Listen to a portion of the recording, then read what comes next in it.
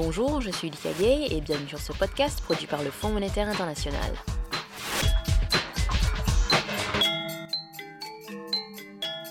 La croissance mondiale s'accélérera progressivement en 2013, mais la reprise sera probablement lente et il subsiste des risques.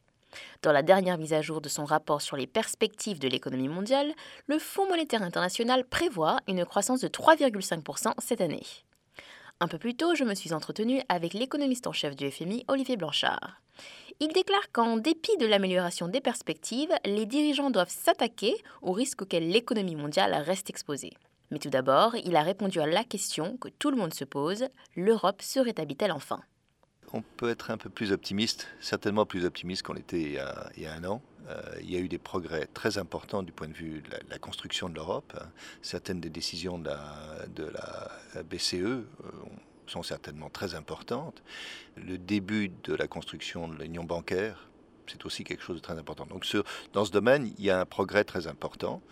Le deuxième, c'est que du point de vue des conditions des marchés financiers, là aussi, les choses se présentent plutôt bien.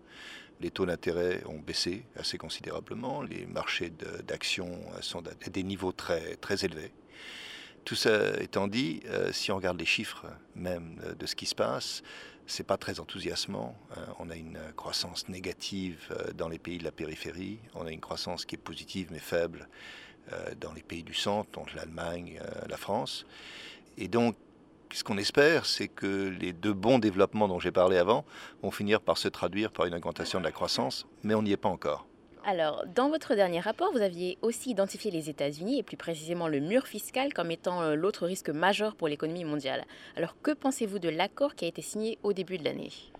L'accord a évité les catastrophes aux États-Unis, donc c'était très important. Il y avait un risque d'une consolidation budgétaire très forte, on l'a évité. On est arrivé à un accord à minima, mais qui est tout de même raisonnable en termes de ses implications pour la consolidation budgétaire en 2013.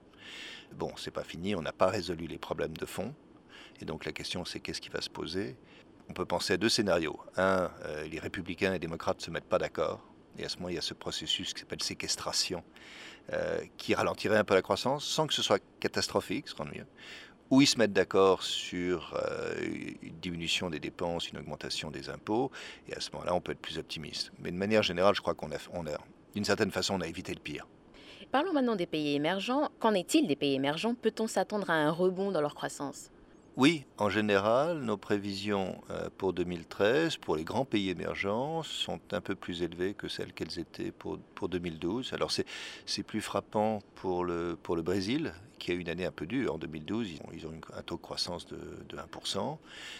Là, on prévoit 3,5%. Et pour les autres pays, la Chine, l'Inde, etc., un peu plus élevé que l'année dernière. Donc, pas de grande inquiétude à avoir là. Et finalement, l'Afrique subsaharienne, elle s'en est assez bien sortie l'année dernière. Est-ce que la région va continuer à être aussi élastique ou est-ce que les choses vont se compliquer cette année ? Écoutez, pour le moment, on est assez optimiste, puisque l'année dernière, en effet, ils ont une bonne performance de croissance et on prévoit une performance de croissance encore plus élevée en 2013, 5,5% pour les pays de la partie subsaharienne. Donc là, ils profitent d'un environnement où il y a une grosse demande de matières premières et ils ont accès à des marchés. L'investissement étranger est prêt à venir. Donc dans l'ensemble, non, une bonne performance encore, on espère en tout cas. C'était Blanchard à propos de la dernière mise à jour des perspectives de l'économie mondiale.